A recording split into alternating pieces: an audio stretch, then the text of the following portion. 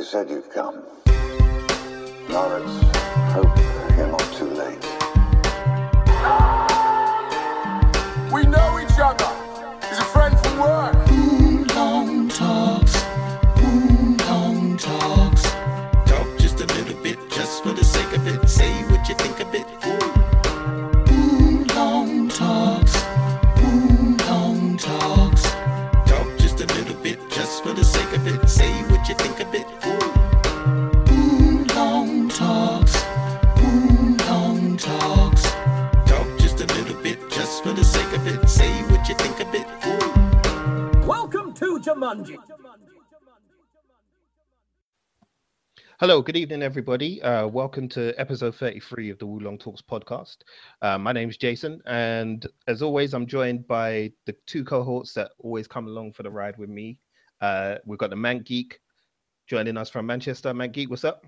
What's up? How you doing? Good evening, good morning, afternoon, whatever else, whatever time it is, wherever you are. Hello. And we've got Rich Reviews on the other side of London. Rich Reviews, what's up, man? Hey there, what's happening? Cool. Yeah, it's good to be back. Good to have everybody back on the podcast again. For the last podcast that I put out, I think was another review podcast that I've been doing. I've been doing a couple of these now. And I did one for Jigsaw, the movie. So if you want to go and check that out, go ahead and subscribe to our iTunes or to our Stitcher or Acast, and you'll be able to find it there. You can also find it on our SoundCloud page. But I'll tell you how to find all of that kind of stuff later on. So guys, how you been this week? All right? Anybody been up to anything good? Okay, go ahead. Well, I was just about to say I was good. I was thinking of buying Farscape on Blu-ray, but because it's out of print, the only copies that are available are really expensive, like £200. So that's a no-no. Oh wow. Oh, is it out of print actually? Yeah. Okay. Well, this is the thing. You can still get it, but it's sky high on Amazon, Right. just because. Yeah, they must be out of print because otherwise it wouldn't be that expensive. But yeah, you're talking. I think the DVD was around the £200 mark. The DVD I think was more expensive than the Blu-ray. But then Peacekeeper Wars, which was a miniseries, is only like £4. So it's just like, what? You know what I mean? Why aren't you cheaper? Yeah.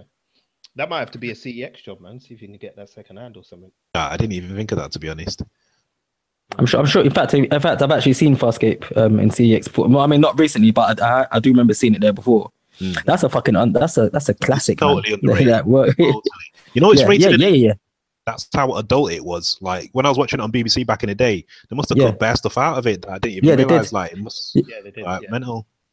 Yeah, because I think they started doing. Then they started doing the whole thing they did with Buffy, where they were showing episodes at like a watershed episode, and then I think they showed another episode later on at night. I'm sure they did that with a couple, like with Farscape at some point as well. Yeah, I think they did. I mean, I remember Farscape being edited quite heavily for TV over here as well.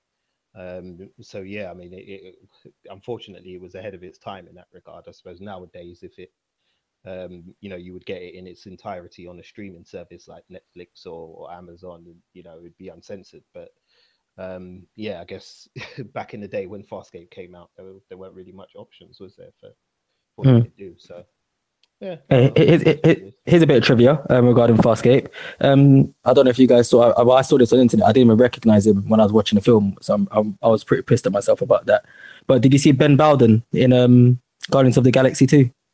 No. What, he was in it? Yeah. So yeah, he's in it. So Ben, obviously Ben, to the people who are out there who don't know Farscape, he's like Ben Bowden played what's the guy's name? John Crichton. John Crichton. Yeah.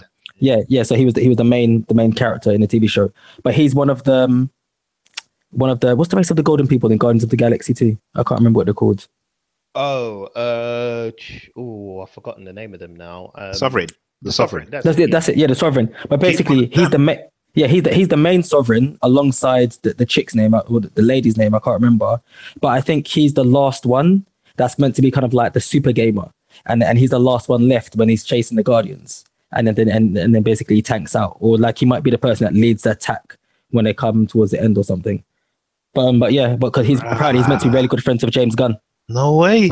Yeah, because James Gunn, I mean, like, like he's done his rounds as well, hasn't he? Obviously, coming off like the other guy the Troma, yeah. So Okay, interesting. Well, Yeah, there you no go. clue. There's a little bit of trivia information. So the next time you've got a pub quiz, yeah, you know what to do, man. Yeah, call me. Exactly. Well, yeah, that's it. It's been a little while since we've been around, so there has been a few goings on, things like that, in the movie business, and so we'll get to the news. But obviously, this week's episode is going to be focused mainly on gaming because we had Paris Games Week a couple of weeks ago, and we had some big announcements from that. So we're going to go through a couple of those games and talk a bit about gaming in general. And we also put out the question of the week as well, which is always fun, and we had a good response to it this week. So we'll get to that towards the end of the show. But firstly, for the news bits, we had two little nuggets that I picked out. I mean, there was one rumor that was flying around. I wasn't sure whether you guys wanted to talk about it or not briefly, but I'm sure you heard it, that there was this rumor going about that Disney were potentially going to buy Fox Entertainment from 20th Century Fox. So not necessarily buy 20th Century Fox as a company, but buy their library and their entertainment library. So the internet was quickly kind of doing rounds and pitching, ideas for Fantastic Four and X-Men and all of these things kind of coming into the MCU. But apparently the word around the campfire now is that the deal's dead. It did seem to me like a bit of a weird one in a sense that whilst it was a good idea on paper, because they'd be able to get, as I said, access to Marvel characters and things like that, it kind of sounded like Disney was turning into they already are, but they were going to turn into like a monopoly, basically, that just had its tentacles in every bloody thing in the entertainment industry, which can have its good benefits and its bad benefits, or its negative impacts. So to ask you guys quickly, I mean, what did you think about the news? Did you take it seriously, or did you think, nah, this is never going to happen? Rich, I'll start with you. Yeah, I thought it was too good to be true, to be honest. I mean, it would be good for Marvel to reacquire, whatever Fox has. And I know that not Marvel have especially recently, they've been talking about how they were, taking like little digs. I know Mark Ruffalo made a little joke in regards to, I think, to Universal and to Fox, so to other companies that own some of the franchises or some of the characters. But I'm not sure how easy it would have been to maybe bring things like the mutants into like the Marvel Cinematic Universe. Would it be? I mean, obviously they could just maybe set it as like a separate thing, but as a good idea to bring it in, I'm not sure if I'd even want to see the Fantastic Four in the Avengers, not in the Avengers, in the MCU. I'm pretty happy with how it is now, because you just can't bring them in as a side character. That's the thing. Yeah, so Fantastic Four, you can't. Mutants, you can't do that. Then you're gonna have to get on. Then you're gonna have to deal with the whole thing of casting all of the X-Men again, or you're gonna bring the X-Men characters that they've already used.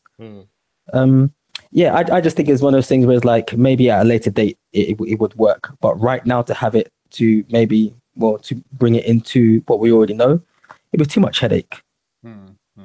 Too much headache. Yeah, and that's not even to begin to talk about the legal ramifications. Oh, Jesus, yeah. The amount of flipping legal paperwork and gymnastics that would have to be done to sort something like that out is mad.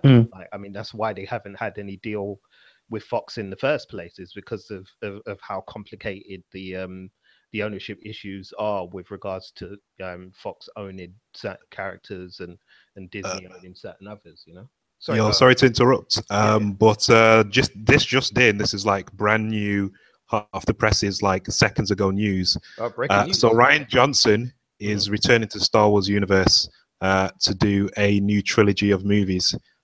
Yes. So I don't know as to whether this is 10, 11, 12 or a spin-off trilogy, but he's doing a new trilogy. I'm literally just looking at the news now, and he's kind of gonna head it all apparently at Lucasfilm.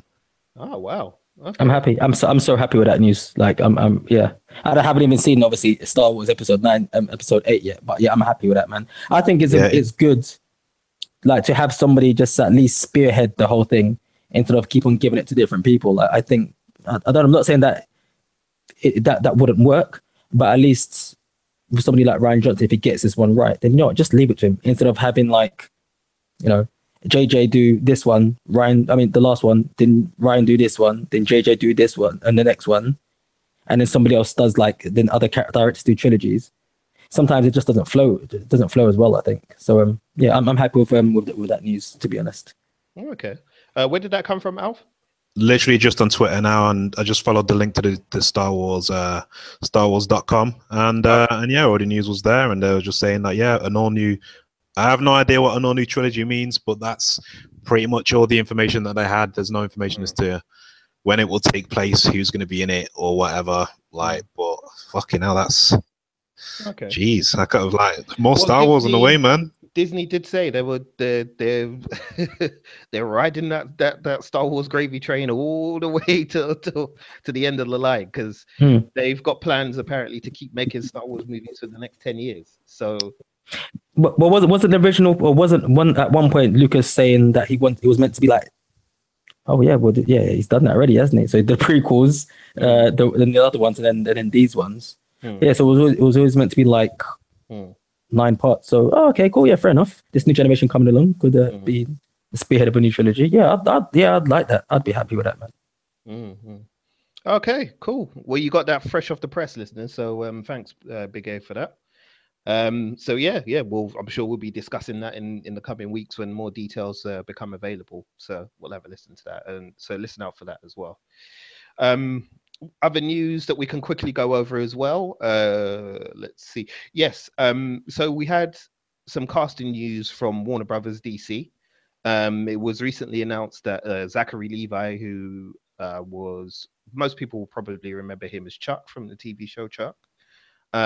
He has been cast as Shazam in the Shazam adaptation. Guys, did you have any thoughts on this? I personally don't have any strong feelings one way or another, because Shazam's never been a character that I've been that interested in. But he seemed like, I suppose, an interesting choice in the sense that they haven't just, because Shazam is quite a physically big character, they haven't just gone for some meathead. They've obviously gone for somebody who can act a bit as well. But did you boys have any thoughts, Alvin? Well, I mean, he's obviously got the comedic chops, so I think he can bring like energy to the role of being Billy Batson, which is really a kid in a man's body when he becomes Shazam. So yeah, I think he's capable of doing it. Obviously, just get him in the gym and that, and then.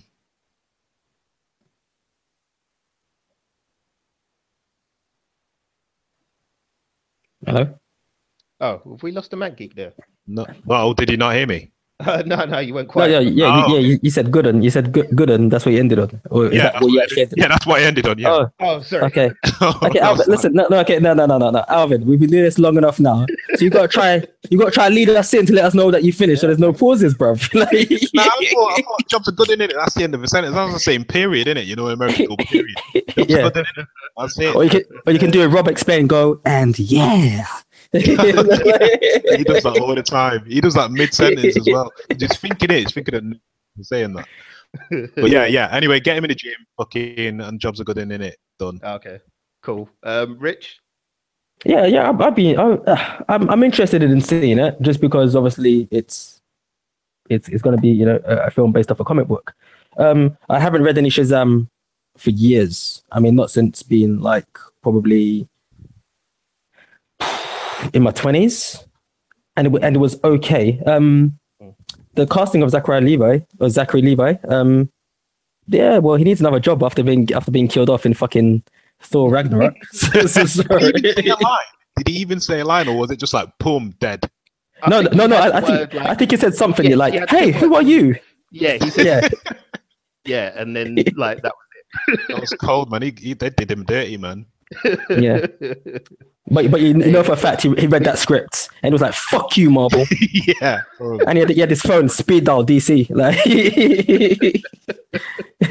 he was he was like, he was like the jilted girl, isn't it? Yeah. You won't believe what they've done to me, man.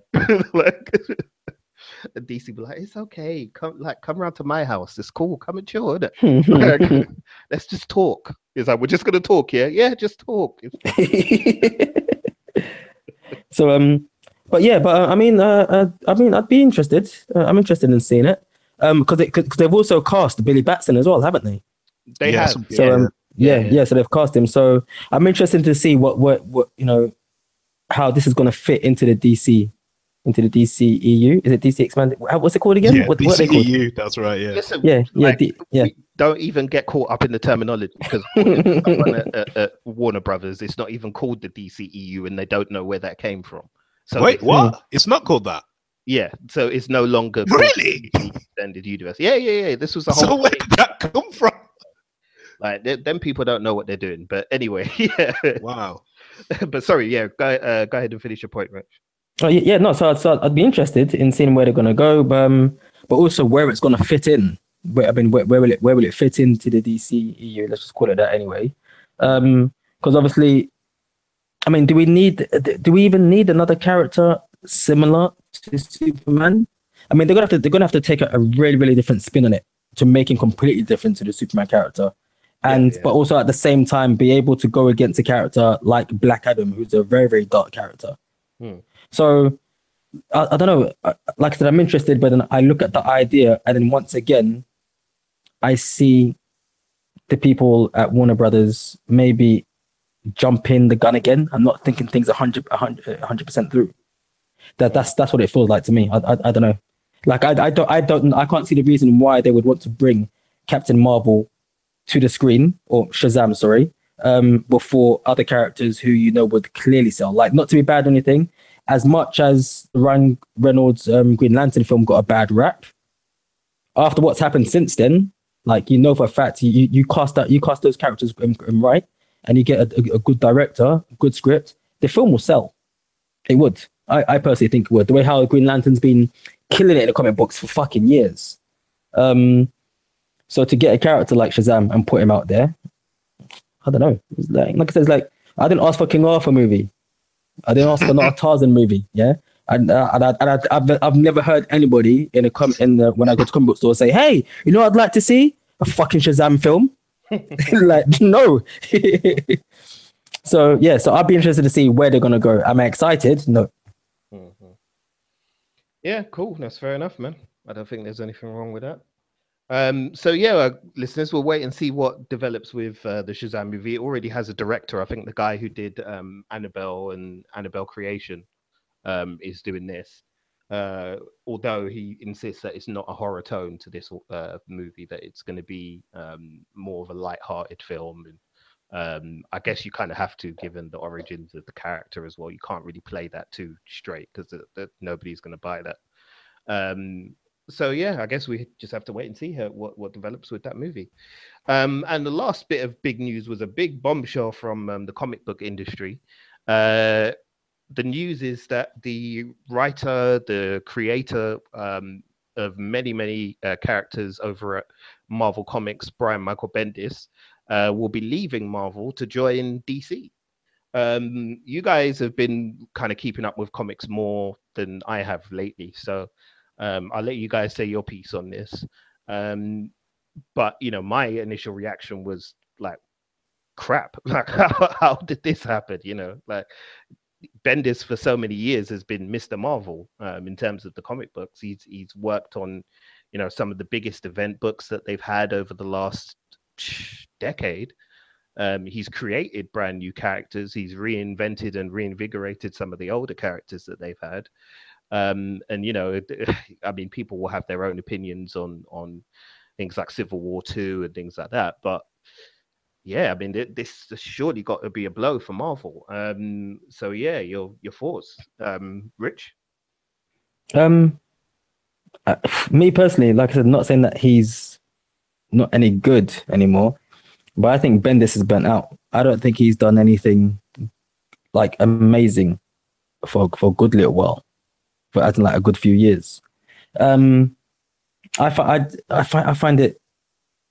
find it weird, or I find it funny, should I say, that like they've taken Bendis from the comic books and put him on there, Whereas like fucking Marvel, that's where Marvel are really seem to be having their problems at this very moment in time. So for them to let him go, it surprised me that he went to DC, but it hasn't surprised me in such a way because I've seen quite a few other writers start to take up the reins of like the Marvel Comics universe.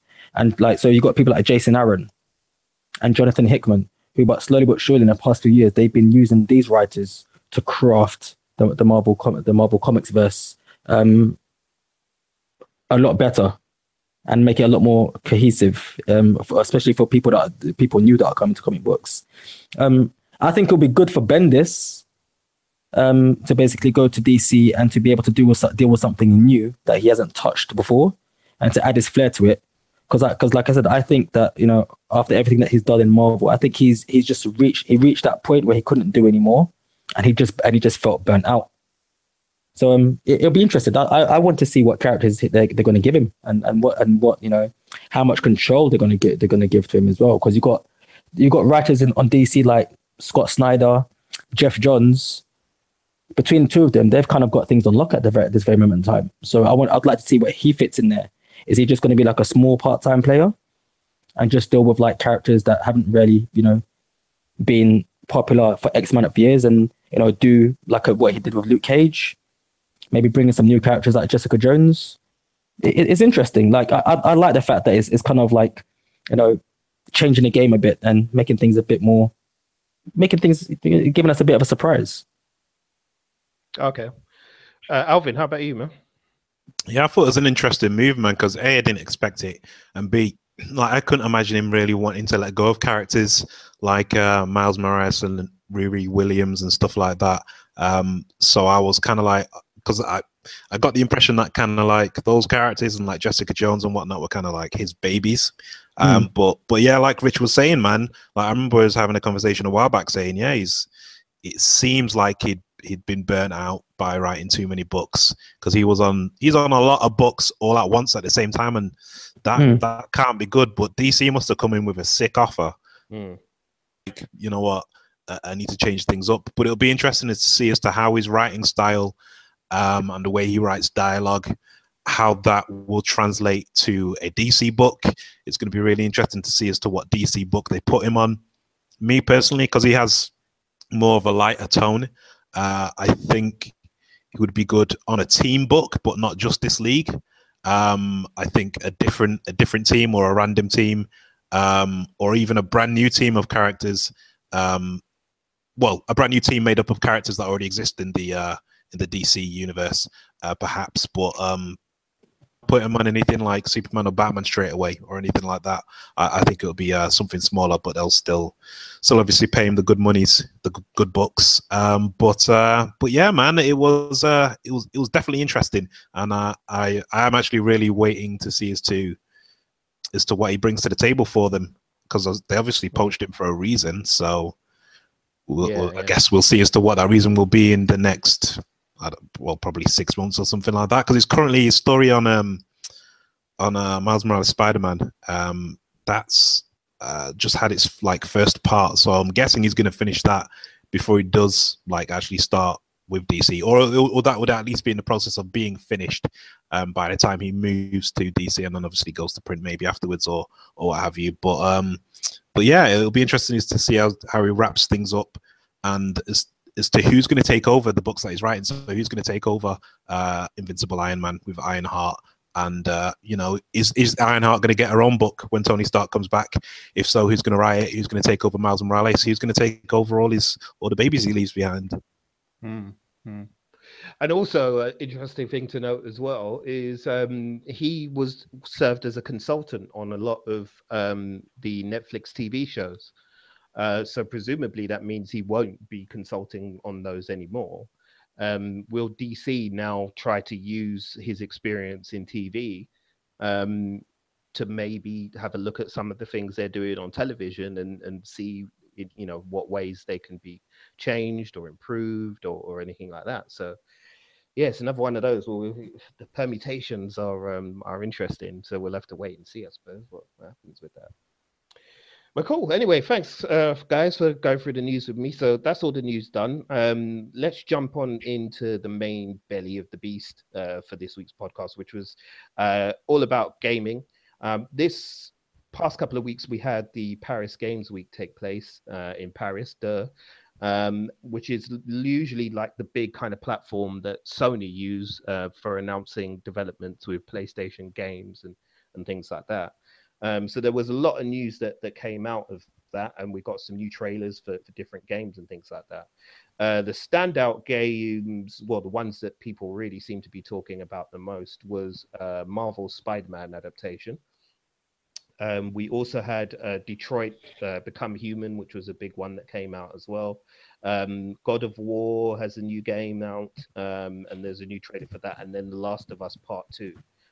Which was pretty hard hitting as well. But we'll go through the bigger ones first. There were some other ones as well.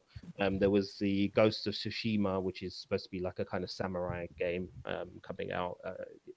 It looked all right, but it kind of looked a little bit like Neo, to be honest. So I was like, yeah, I'm not too sure about that. But definitely those were the standout ones, really. So we'll jump through those quickly. We'll start with Spider-Man. I know when we spoke about it, guys, you guys were quite impressed with the trailer.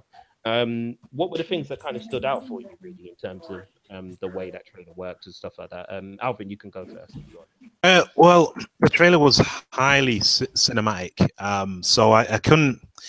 I mean, although I'd seen the gameplay from E3, which did look pretty cool, it kind of felt like I was watching a movie trailer. It's like I almost forgot that it was a game. But yeah, it definitely focused on cinematics more than gameplay. I think it's interesting as to how they've gone for a bit of a, not only a different look to the suit, but a slightly older Peter. And also they're bringing Miles into this as well. And I wonder if he's going to play into the story in some way. Maybe at the end of the game, he'll get bitten by a spider. Who the hell knows? But yeah, I think it's got a potential to be a really good game. I mean, as an Xbox owner, I am quite jealous every time I see footage of that game. But I just hope it's not linear. If it's like too linear with its like level design and that, and it's kind of like Arkham style fighting and stuff like that, then it could fail in that way. But I think it will make money either way, and I think it has, like, people are already interested. It's like they didn't really have to do much apart from produce a good trailer in order to really get people on board, which I think, to be honest, I think everyone who owns a PlayStation 4 is going to get this.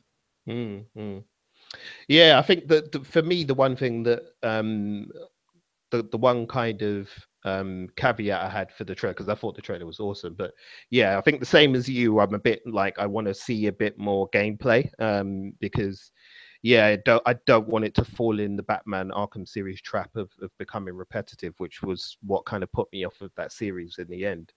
You know, it just felt like it was too much of the same thing again and again.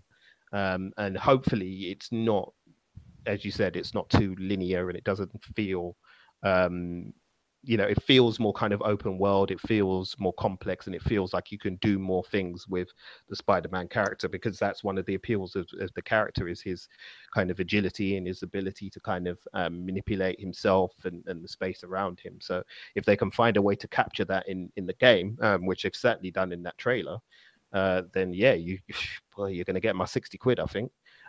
Rich, how about you, man? Anything that stood out to you? Listen, that £60 is there sitting. It's waiting for it already. And you guys are laughing because I stole it out your wallets, mate. I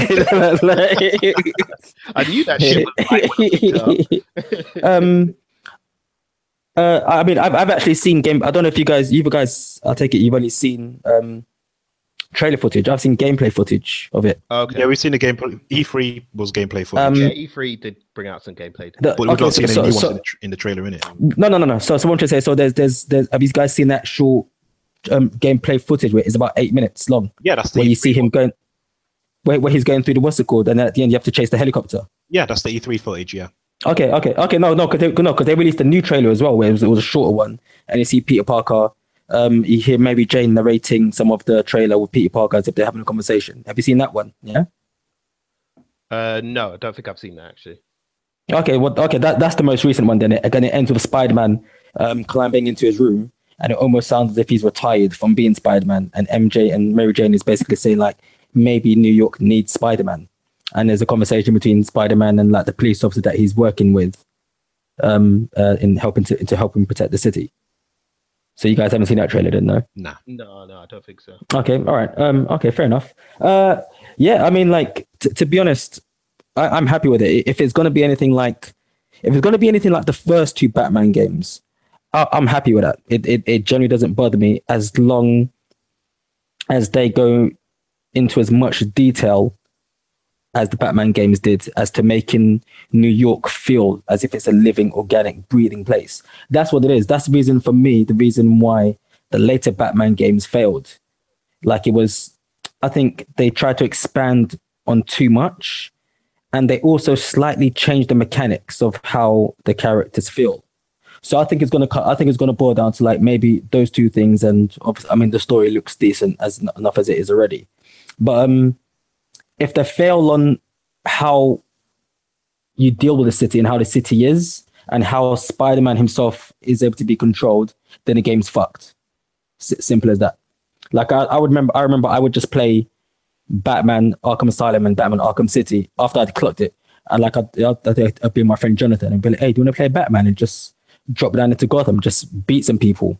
And you really felt like you were Batman, just cracking skulls. If they can get that whole feel of how it feels to control Spider-Man, then you're halfway there to getting a good game, I think. But I'm happy with it. I'm really happy with it. I'm a bit surprised that they didn't try to keep it in any of the main universes.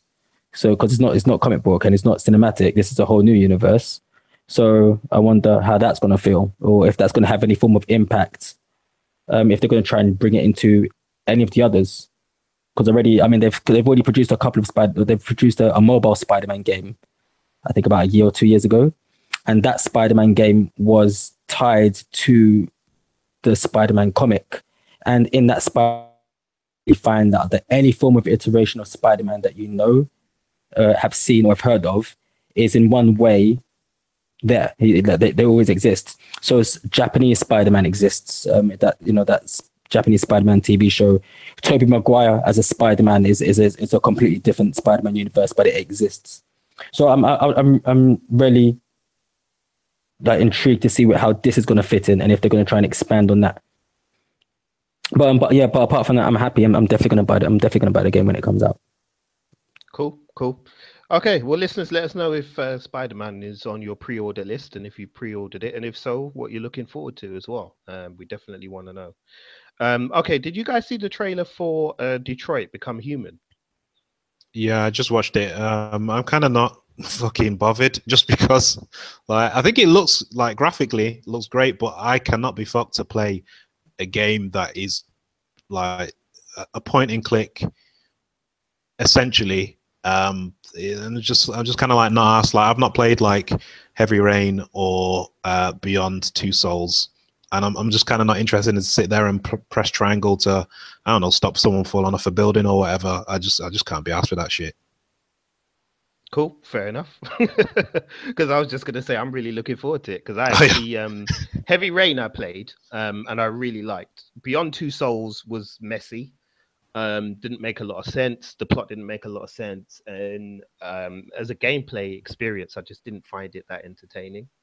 But this kind of seems quite intriguing to me in terms of the storyline. I mean, with these kind of games, the strength is always in the storyline rather than in the actual game experience itself. So with those type of games, they do walk a very fine line, and I take your point. I mean, it's gaming is the kind of thing where you want to feel immersed in the story, but you also want to feel in control of it too. And sometimes with these types of games, it does feel like it's more the story driving you than you driving the story, if you know what I mean. So yeah, I can understand that, but I was quite looking forward to it. It seems quite intriguing. I think it may have a bit of an issue though, because we had something very similar in Blade Runner you know, 2049 come out and bomb at the box office, which probably doesn't help. So the whole kind of like AI and Android relationship between androids and humans and things like that is something that, you know, whilst it's fascinating, it's obviously not that fascinating to a certain core audience. And I suspect that the kind of core audience that this kind of game would attract would be the type of person who would have gone to seen something like that. And judging by the box office numbers for that movie, that it may not be enough. But we'll wait and see, I guess. Rich, did you have any thoughts on it? I wasn't. It's not the type of game that I think I'd buy. It was good. It was the trailer was decent. But like you said, you mentioned the other games that are similar to it, where like it is really really easy to just make a bit of a botched up game. It reminds me of a French game that I played. I had on, I think, on PS3 quite a few years ago called Remember Me? Yes, yeah, I played yeah. that. Yeah, and it was like a beautiful looking game. It was. But then What was it called? Remember Me? Oh, I know of that game. Yeah. Like it was a beautiful looking game, but the mechanics behind the game, which, like you said, was it got to a certain point where you run around and you do this, but then you have to just press triangle. So it was almost like, you know, half action, half point and click, and the mechanics behind it just got a bit cumbersome. So like I remember like having the game, I'm actually getting bored like about halfway through and getting like, as much as I want to see the ending, like forget it. So I mean that's what that Detroit game kind of reminded me of, whereas like it's a pretty looking game, but once again is really going to have to find that fine line to being like good at everything for it to be good. But will I be copying it? No, I don't think I'd buy it. I think I'd probably wait for one of you guys to purchase it if you do, and then you can fill me in. Cool, fair enough. Same again, listeners. Like, let us know if you're interested in Detroit Become Human and if it's on your list or not. Let us know. We'd be interested. Okay. What were the other trailers that kind of saw? We had God of War as well. What happened there? Did someone drop their dinner plate? It wasn't me. Yes, it was my place. Somebody dropped. And you know what? I'm recording so they can stay dropped.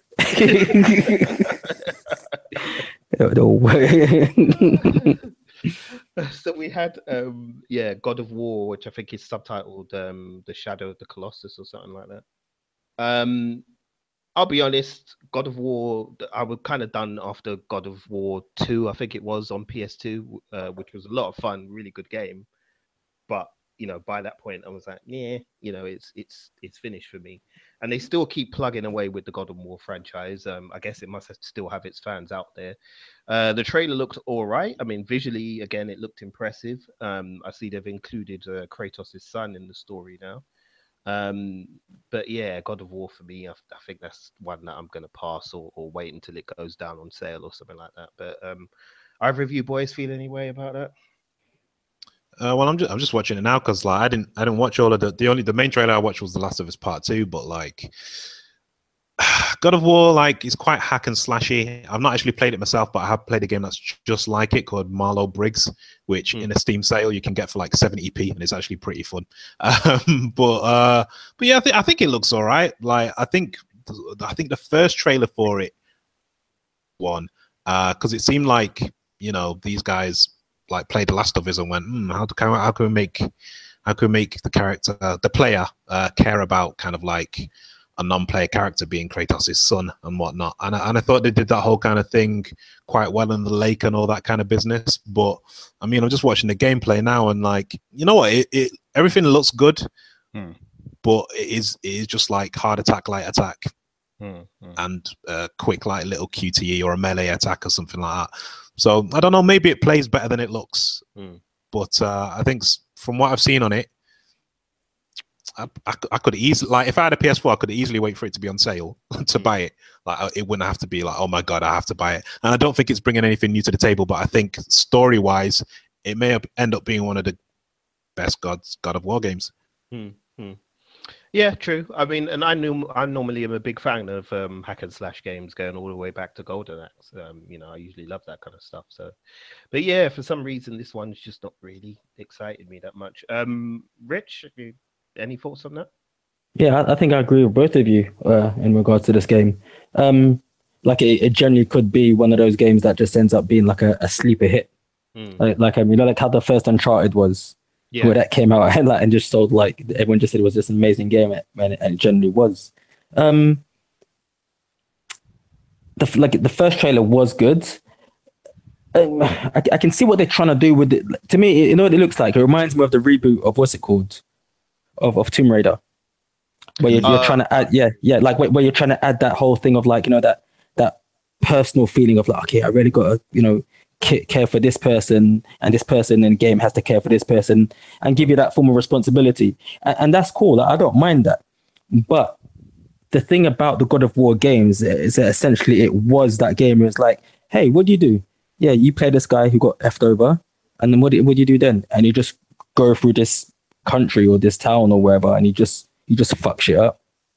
And I think that's always been the main appeal of the God of War games, is that it is simple. Is, you know, you someone that's been wronged, and you're going to right that wrong by doing wrongs to those people that did the wrong to you. So I'm interested to see how this big 360, because to me that's what it is. It's a big 360 as compared to the other games. How this will appeal to older fans, and if it will be enough to bring in new fans, because it's not really bringing anything new to the table that hasn't been done already. Like I said, I look at that game and the reboot.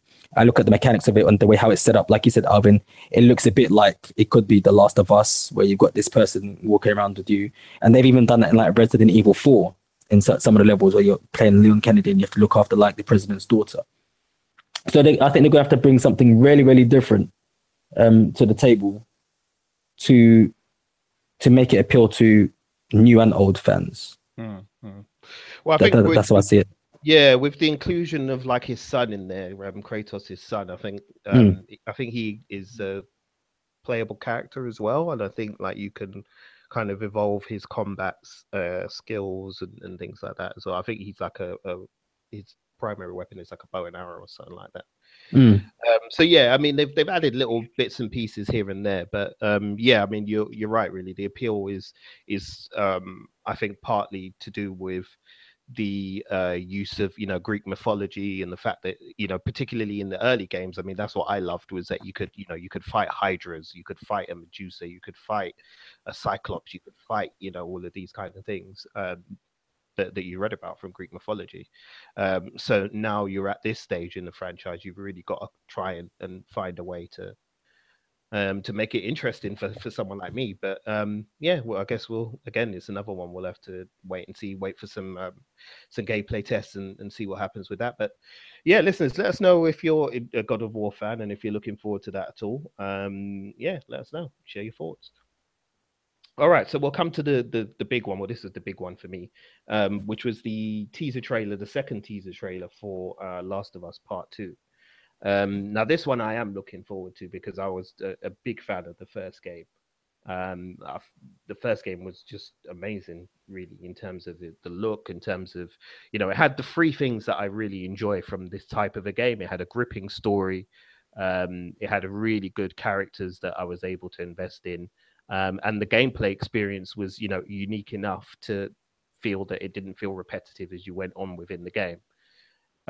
This trailer has got quite a bit of criticism because it's, you know, it's quite graphic and quite disturbing in terms of the way that the trailer opens up. If you haven't seen it already, listeners, you can just Google it, head over to YouTube and just look for The Last of Us 2 teaser trailer and you'll see it.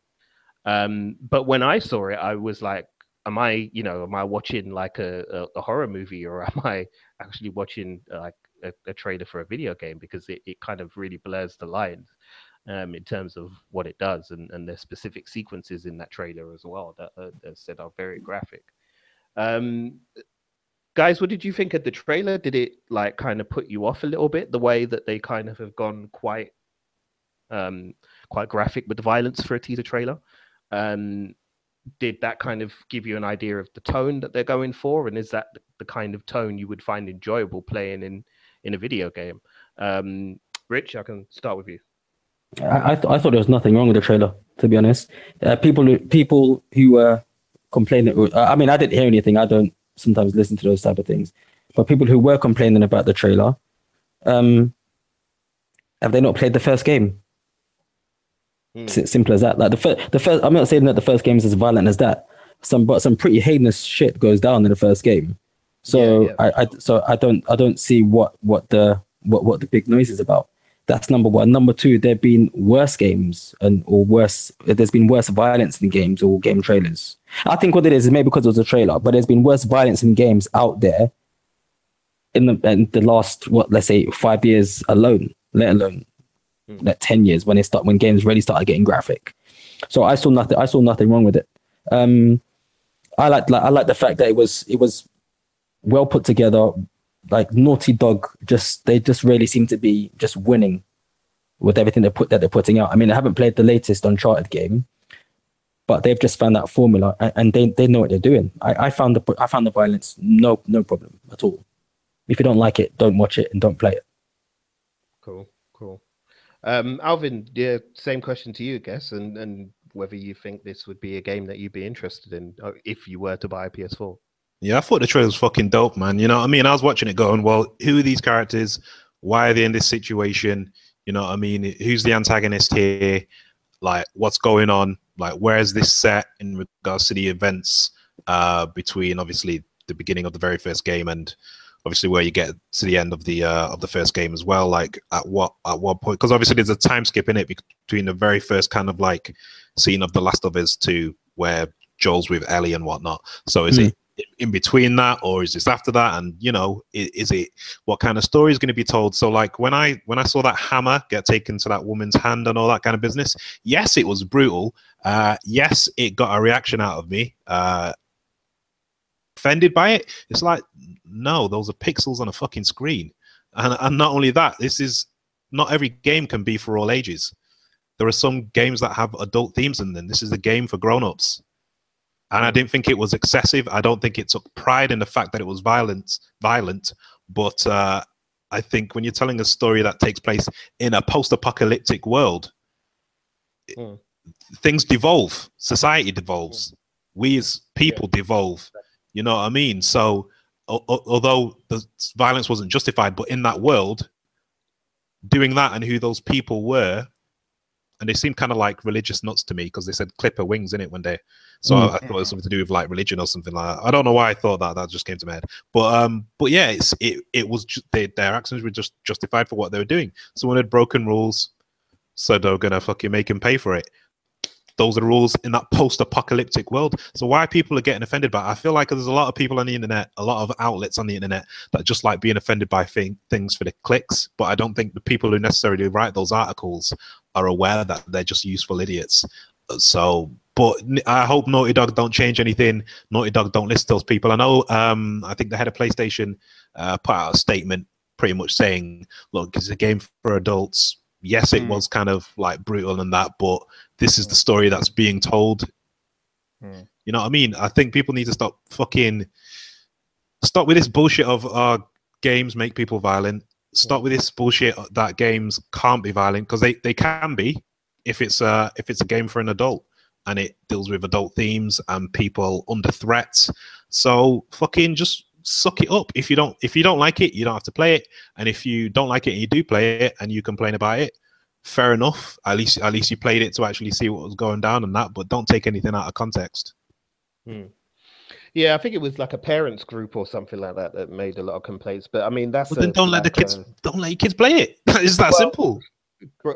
Listen, as somebody who used to work in a computer game video retailer once upon a time, let me tell you, parents, number one, are clueless. They're the ones to blame, though. This is the thing. They've got to take they've got to be involved with their kid's hobby. If they want to know as to what their kid's getting up to, if the kid does something and they go, yo, the game made them do it. Firstly, no, it fucking didn't. Your kid's dumb. And secondly, you need to take an interest in your kid's hobby so you know what's going on in it. You know what I mean? That's what I'm going to do when I have kids. They're clueless. And they don't listen to you. Like when you're trying to say to them, you are aware this game is not suitable for kids, right? Yeah, but my little Johnny wants it, doesn't he? So you know that's the kind of thing you're dealing with. And yet when they actually realize what the game is about, that's when they get up in arms and like, oh, my little Johnny's 11 and he shouldn't be seeing these things. And it's like, well, the game is an 18 certificate for a reason. It's the same as a movie. You wouldn't let your little Johnny walk off to the cinema to go and watch, a Saw movie or something like that. So you've got to take the same attitude with games. It's an entertainment genre, and as a form of entertainment, it comes in various different forms. There are some things that are suitable for some people and some things that are not suitable. So as a parent, exercise, some control and educate yourself a little bit about what your children are interested in. But anyway, let's stop ranting about that because we all know parents are dumb anyway, including you, Richard. But I really enjoyed the trailer, man. Like I was like, woo, this looks flipping intense. And as you said, Al, we've got no idea of a sense of time as well, so we don't know where exactly in the Last of Us storyline this game fits in. So it'll be interesting to see kind of where it drops in and where it goes from here. So yep, thumbs up for me. I think that's one I might have to ask Father Christmas for as well. So yeah, I'll be adding that to the list and checking that out. But listeners, if you're a fan of The Last of Us and you like the look of The Last of Us 2 as well, let us know again, and we'd love to hear from you. So with all of that done, I mean, we've carried the main stuff from like the AAA titles that they talked about. There was a couple of other announcements for slightly smaller games. Unfortunately, we're biased here and we're short on time, so we're not going to spend the whole time going through the whole lot. So yeah, that's your lot. But you can read more about what was released on Paris Games Week on the internet anyway. It's all out there. So just pop onto Google and type in Paris Games Week 2017 and you'll get the full details of everything that was there.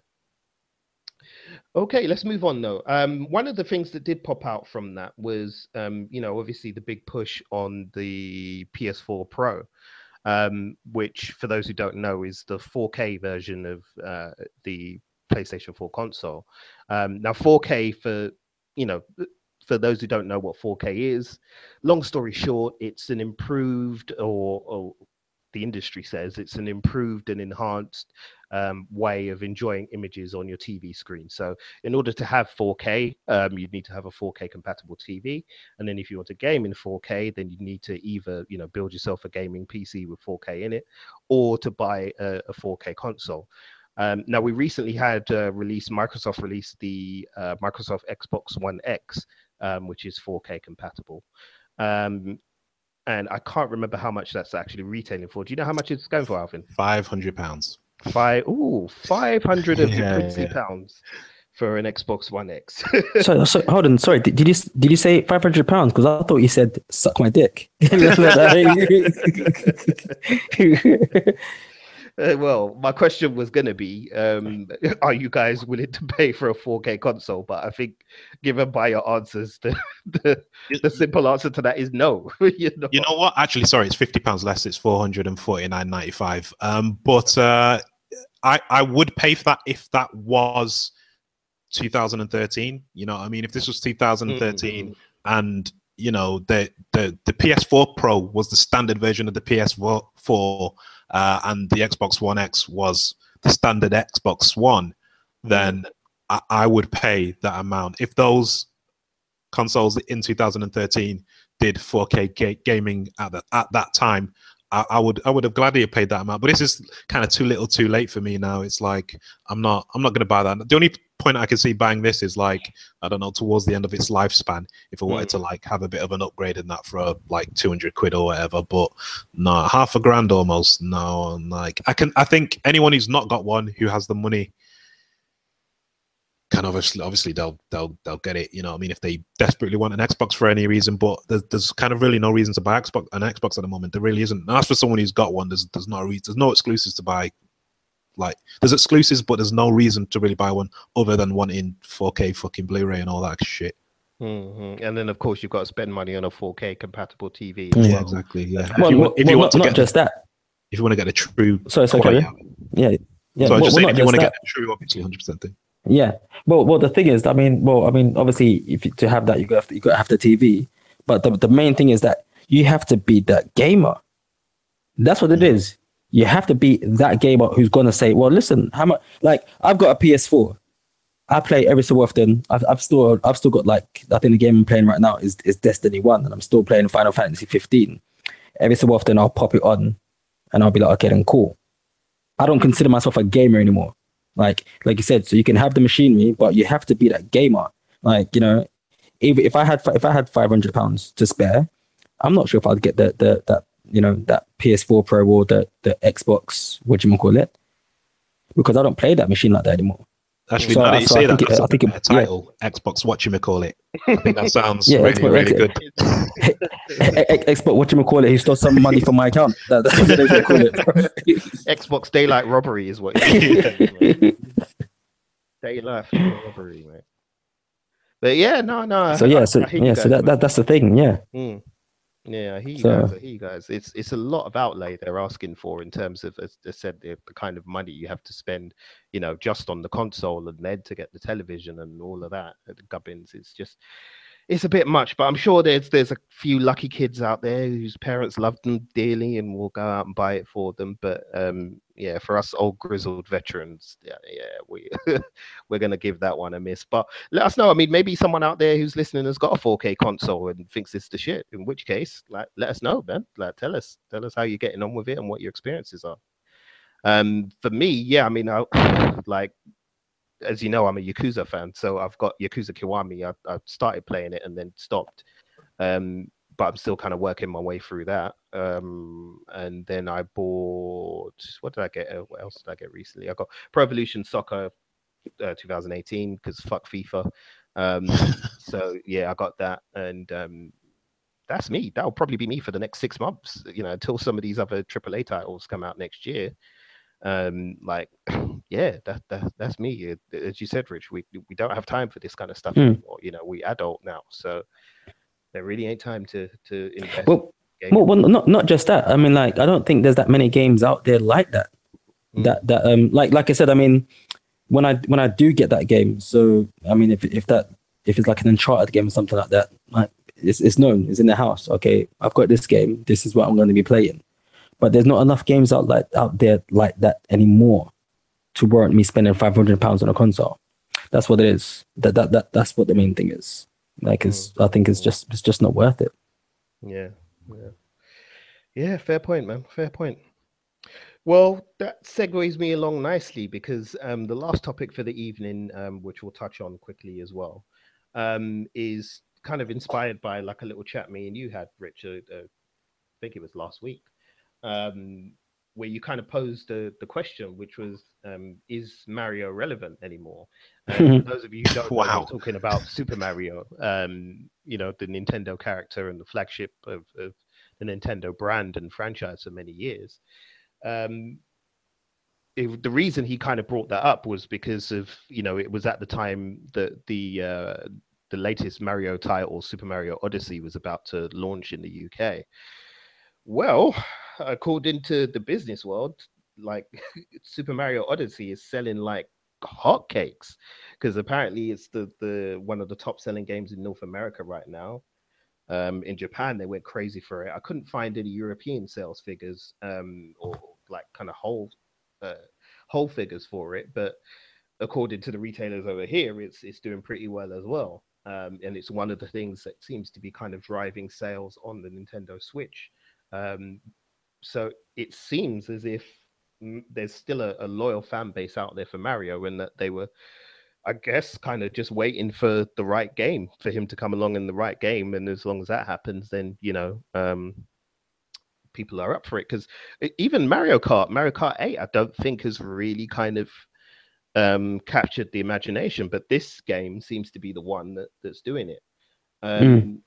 Yeah, it seems to really be the one that people are falling for. So, Rich, I mean, you were the one who originally posed the question. Do you feel that Mario is still relevant? Bearing in mind that he is selling quite well now for this Super Mario Odyssey, or do you think that's just kind of a flash in the pan and they got? Well, the thing is, I mean, the reason why I was asking is that it's just that I don't remember the last Mario game that I played or that I found. I was like, oh wow, I really need to play that Mario game. I mean, as to what you were saying about the Mario Odyssey game, I think it's the fastest selling Mario game, or it's got like sold the fastest units of a Mario Yeah, game yeah, it has. like ever, or something like that as well. Like, so essentially, it's killing it right now. Like, I mean, like stats don't lie, and they're basically, and also from what I've read as well, like little blurbs here and there. I still haven't read any full reviews, but it's meant to be one of the best, if not the best Mario game. Like, I don't know, I think they were saying since Super Mario 64 or something crazy. But then this comes down to the thing as well of like, because I don't know anybody that actually owns a Nintendo machine anymore, and I'd like to see, I want to know who's buying the Nintendo Switch. That's what I want to know, because there seems to be, don't forget, there's a big culture now of grizzled gamers buying machines and just killing the shit out of these games. So It's and funny so, like, you it's say that because yeah. sorry to cut you, but No, it's at funny all. you say that because it just triggered a memory. Because on our usual commute, you know, we normally take the tube to work, listeners. So for those of you that don't know, on the commute on Tuesday, I saw a guy who, if I look, just going by looks, looked about his early 40s on the tube. And he was holding something and like furiously pressing buttons. And so I kind of glanced over to see what he was doing. Yeah. And but I just assumed, you know, he was probably playing Candy Crush or something like that. And then I looked down and I realized he had a Nintendo Switch in his hand and he was playing Super Mario Odyssey.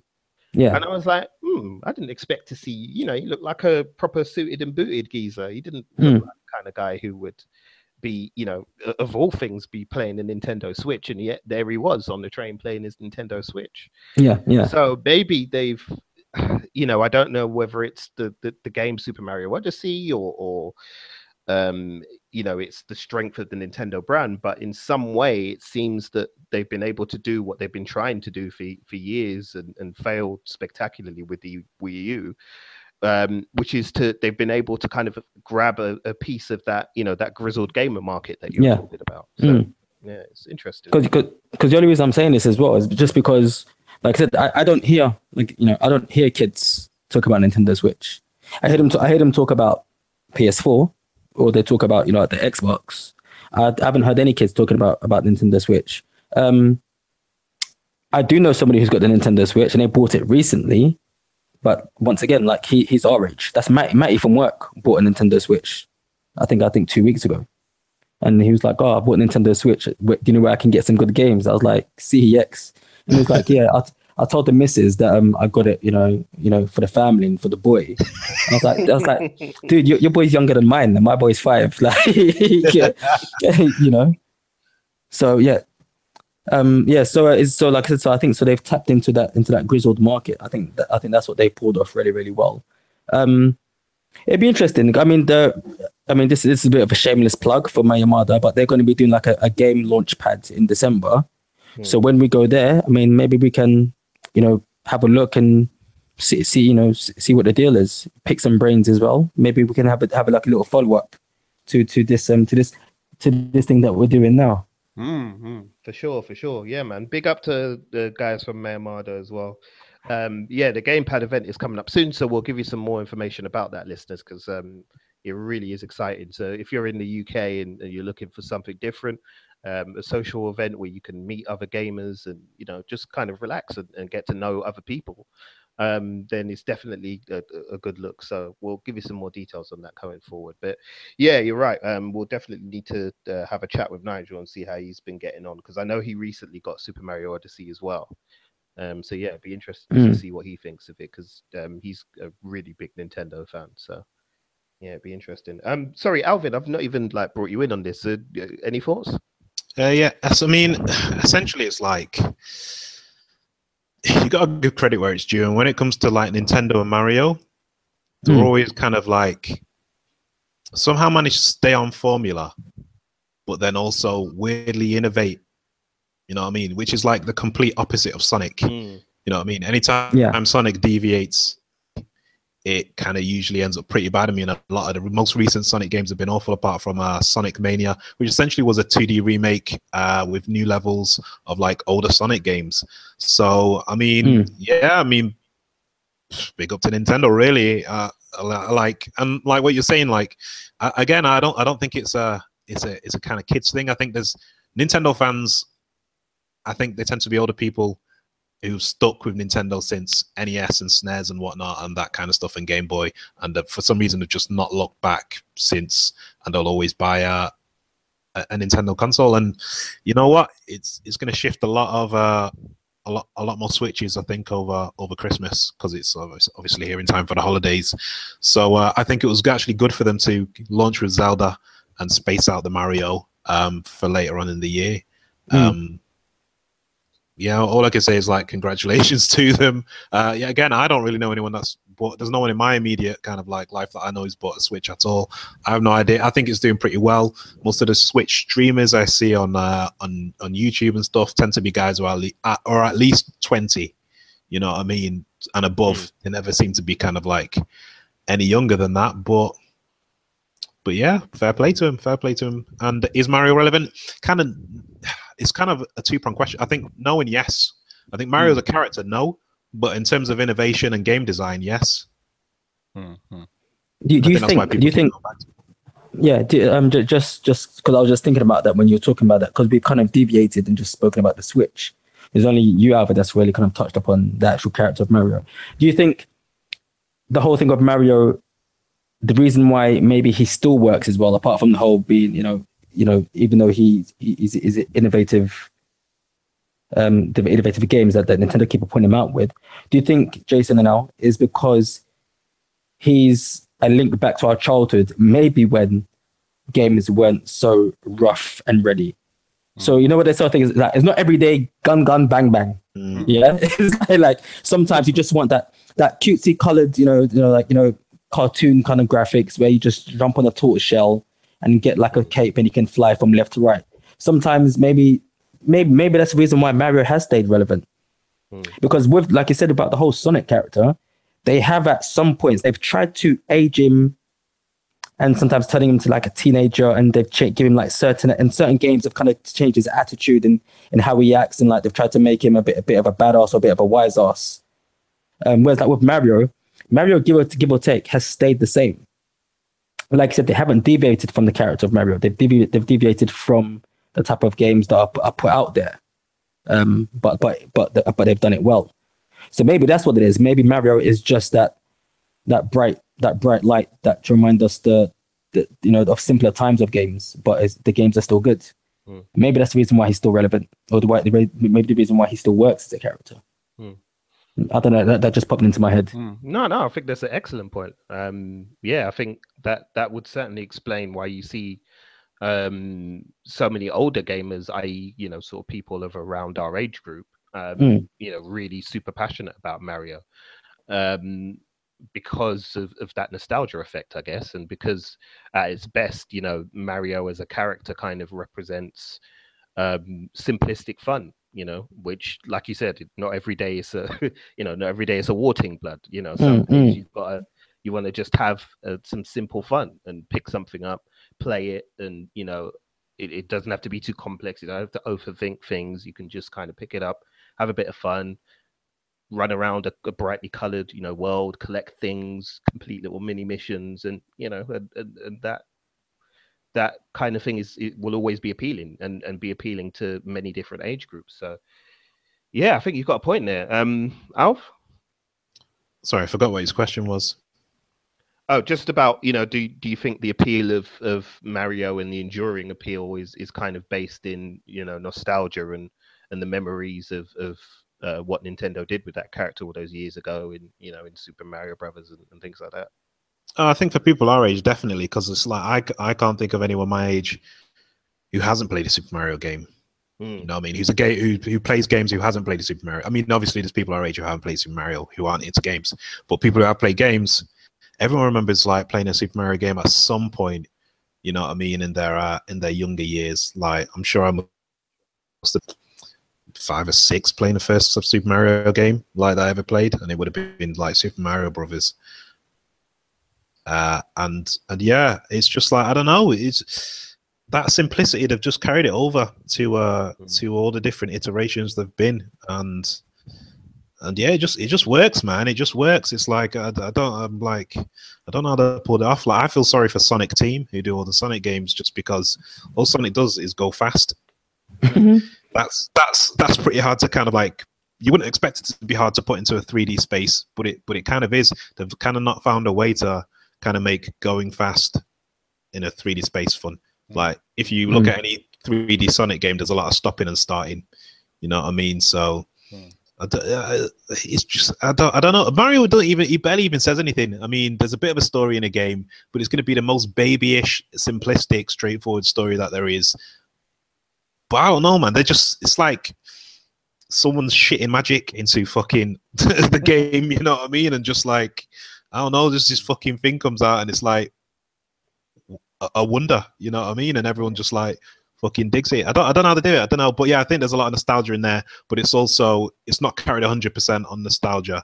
It's also kind of the new shit that they bring to the table. Same goes for Mario Kart as well, by the way, because like that, I mean, I think this newest, well, I say the newest one, because it's actually just a redo. It's the same game essentially as the last one that was on the Wii. But yeah, even Mario Kart does new things, man, and people fucking love that shit as well. It's just, I don't know how to do it all the time, Mario, man. And they've done the same shit with Zelda now as well, obviously, as well with Breath of the Wild, and that just reinvented it somehow. And everyone's just like going fucking nuts for it. I don't know, man. I don't know. I think it's magic. That's what I'm saying. I think it's actual magic, like voodoo, juju. Yeah. I think it's like I think it's magic. So I think there's some like Japanese wizards blessing games and shit, and they just come out quality. That's what I think it is. Yeah, Nintendo definitely cracked that formula, man. They definitely did, and they did it a long time ago, and they've kept us hooked ever since. Well, yeah, I think definitely Mario's relevant, but that segues us nicely as well into the question of the week. Now, for those of you who have been following us for a while now, you should know by now that we put out a question on social media all the time, usually a couple of days before we record, because we want to hear from you, the listeners, and we want to know what you think about certain things. So the question of the week was a simple one, really. It was just for you to tell us about your first console love. So the first kind of console that you owned at home that you really loved, and you really had like strong memories with. Rich, I know you said the PS2. Yes, that would probably be the same for me on balance as well when I look at it. Although I do have a real soft spot for the PS1 as well. Because of Metal Gear Solid, but yeah, PS2 would probably be the one for me. Al, for you? It's got to be Dreamcast. I think it's a heavily underrated console. It was very arcadey, which meant you could pop in one game for like 20 minutes, bang in something else. You know what I mean? Shit like Crazy Taxi and all that kind of stuff. Like I had a great time with the Dreamcast, man. Like especially because I bought mine to when it was dying as well, so I got mine for cheap, like pre-owned, and then I had a mate who had loads of games. He just lent me all these old freaking games, and I had a blast. Shenmue, fucking quality. Yeah, I remember Shenmue, man. That was a classic. They're still trying to get that, like I'm sure this campaign is still going on Twitter to get Shenmue. Like, oh well, it's in production. And they're making another part. Yeah. They started the one already. But the trailer it makes it look shit. Like the graphics just look crap because it's all obviously funded from like Kickstarter and whatnot. Yeah, it's all crowdsourced, isn't it? Yeah, it just looks low quality. No, that's a shame. That is a shame. Oh well. Anyway, yeah. As said, we got our listeners involved. So, listeners, thank you to all of you who got involved with this. As I said, we love hearing from you, man. So, please do get in touch with us and let us know what you think about things. I'll tell you how to do that in a minute. But first of all, let's go through some of the answers that we got. So, the Just in Time podcast, big up to yourselves. They said the PS1. Cinema Bushido said ColecoVision. It's like, wow, you're showing your age there, but respect. Kung Fu Drive-In said the Nintendo Entertainment System. Jed, our buddy Jed, said the Master System, but deep down he wanted a Mega Drive, really. Carl BG on Twitter said the Atari 2600. He still remembers playing Pong vividly. Mikey B said Nintendo 64. Daniel Nye from Twitter, big up yourself. He said the Sega Mega Drive. Eddie Lewis from Twitter said the PS2. Hey Down in Front podcast said the N64, which is a classic as well, bloody classic console. Simon R Photography said Super Nintendo. Basement Conditions said the Nintendo NES system. David O on Twitter said his first love was the Atari 2600, although he feels very strongly about the SNES as well, so he's kind of torn between the two. And he said his daughter has a PS2, which he absolutely adores, apparently. So, oh man, good on you for keeping it retro and starting them young as well, man. Damon from Twitter said the N64. Longbox Scavenger said the N64. Salodi Green said the Nintendo Game Boy Color. I think that was the first. Oh, we could include handhelds. Yeah. Oh shit. Let's see. Mr. Cross said Super Nintendo. Andy Bleak said the Sega Dreamcast. Rebecca Thomas said the N64. Tiago George said the Dreamcast, so there was another vote for the Dreamcast. London Kinochi said the Super Nintendo and the Game Gear, because she was spoilt and she got two. Okay. Jesus, Game Gear, Jesus. Batteries, man. Yeah. Jake Dreamer said the PS1. Andreas said the Mega Drive. The homie DJ Mactel said the Mega Drive. You at Dan said the PS1.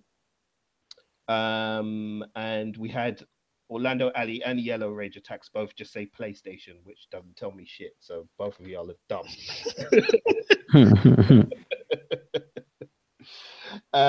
But yeah, we had like some really good answers there, man, and quite a cross section as well, which was interesting because you had everything from a flipping ColecoVision right up to the PS2. So really interesting. Well, I'll tell you what. Sorry, I'll tell you what we were missing. Well, I'm surprised nobody mentioned. Nobody mentioned Neo Geo, or if you were going to mention handhelds. You're surprised anybody here remember the Neo Geo? Yeah. But don't think. Neo Geo and the Atari Lynx. You guys remember the Atari Lynx? Yeah, that was a thing as well. The Atari. Everybody in school got so hyped about it. Oh yeah, it's got better graphics than the what's the Sega handheld called? The Game Gear. Yeah, the Game Gear. Yeah, it's got better graphics than the Game Boy. Yeah, but the games are shit and the batteries don't last. Like, you turn that thing on, the flipping logo boots up, and then it died afterwards. Like, there's a reason why nobody likes that shit. So yeah, man, it was real interesting to get all of those answers back. A lot of love for Nintendo on there, which kind of, I guess, partly explains Mario's enduring success as well, because it shows how many people, had their first experience with the Nintendo brand. So yeah, Nintendo know what they're doing, man. They do know what they're doing. Cool. All right, well said. Thanks a lot, everybody, for getting involved in that. If you do want to be involved in the next question of the week, all you need to do is make sure that you follow us on our social media. So on Twitter, you can find us at Woolong Talks. On Facebook, Woolong Talks Podcast. And on Instagram, Woolong Talks as well. So yeah, and as I said, you can get involved in the questions. We post them out all the time. And please do get involved because we love hearing from you, the listeners, as well. Okay, well, that's going to wrap it up for this episode, I think. So let's get ready to say our goodbyes. But before we go, I just want to say a big happy birthday to a friend of ours and a listener as well, Andy Bleak. So big yourself up, man. Happy birthday. Rich, did you have any birthday shout outs you wanted to give for anyone?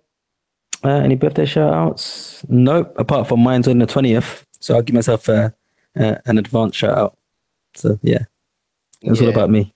Yeah, Richard is a textbook narcissist listener, so lots of like self-love going on right up until his birthday. So, Alvin, anything you're up to over the coming weeks? Anything going on with your YouTube channel you want to talk about? Or oh yeah, just regular content every few days.